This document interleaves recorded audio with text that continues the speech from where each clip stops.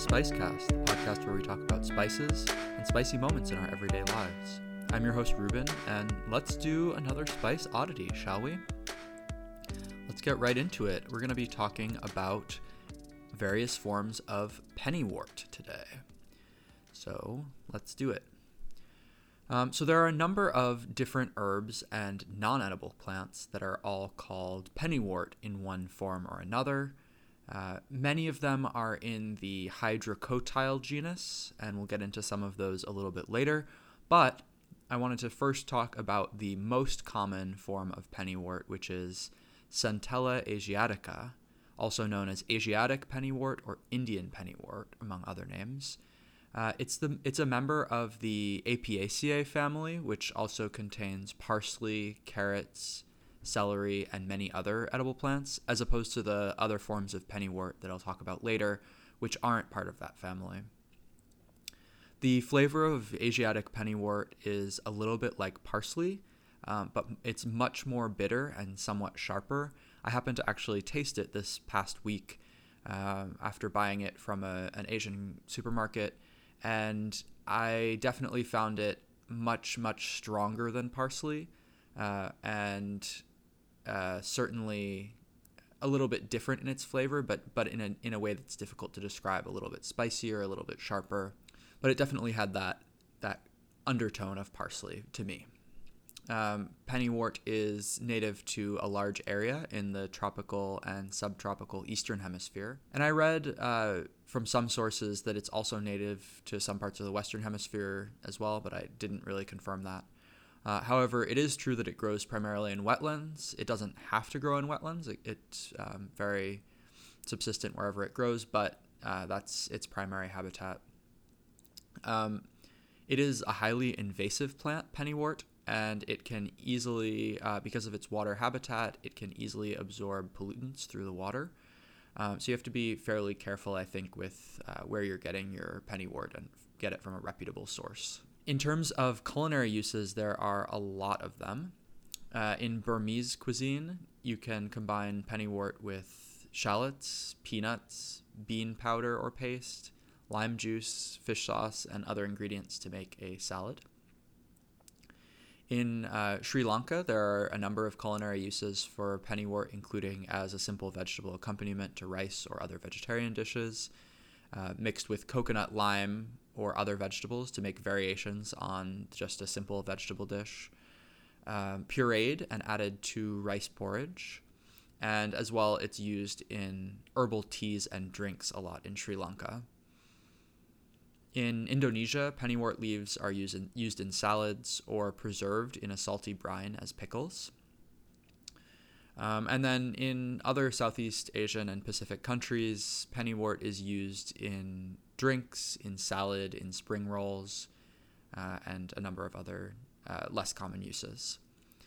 There are no confirmed medicinal uses for Asiatic Pennywort, but it has traditionally been used to treat minor wounds in poultices. So it's an interesting traditional use.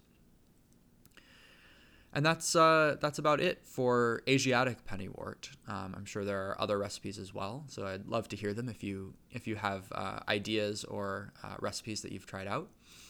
Please send them to podcast@thespicecast.com. Love to hear about your Pennywort ideas.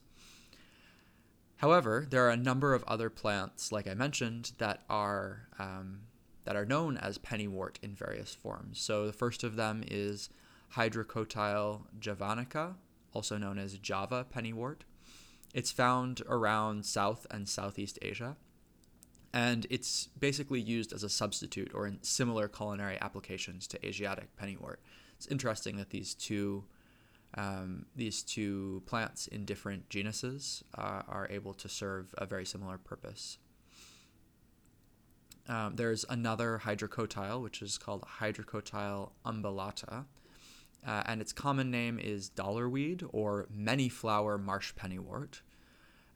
It's native to parts of North and South America, and it can be used in salads or other herbal applications. Specifically, it's been used in Brazilian traditional medicine as an anti-inflammatory for many, many years, many centuries.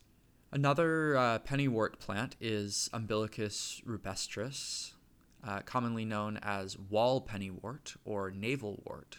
And you'll notice the umbilicus part of the Latin name and the navel wort. This is shaped similarly to a belly button, and it grows most often on walls, and it's native to some parts of Europe. So wall pennywort is used in homeopathic medicine to heal minor wounds, similar to the way Asiatic pennywort is used in poultices.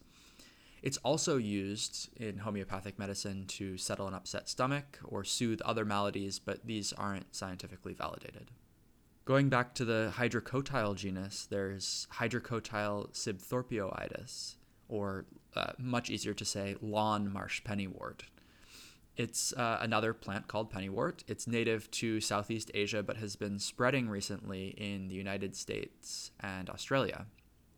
And in traditional medicine, lawn marsh pennywort is used to treat fever, dysentery, whooping cough, jaundice, psoriasis, hepatitis B, and a number of other conditions.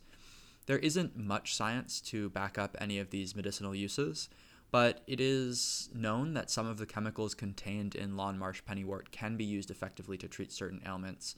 And there's no known downside to using this plant in medical applications, so it seems like a safe herbal remedy.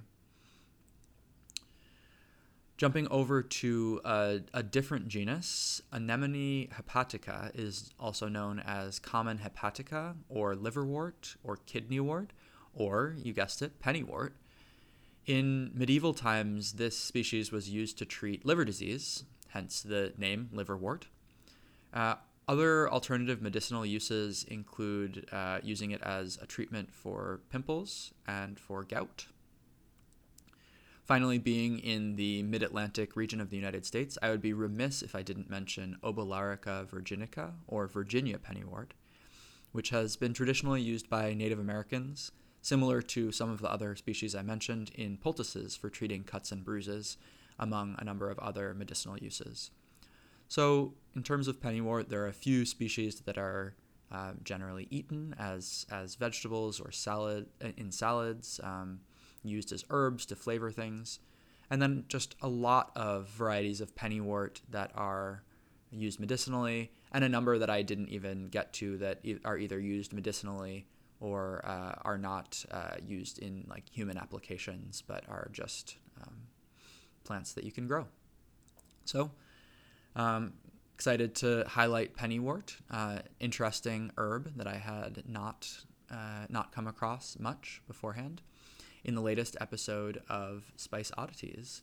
So thank you so much for being with us for this one. If you'd like to get in touch with the show, you can do so by emailing podcast@thespicecast.com, or you can contact us on Twitter @thespicecast or on Facebook @thespicecast podcast.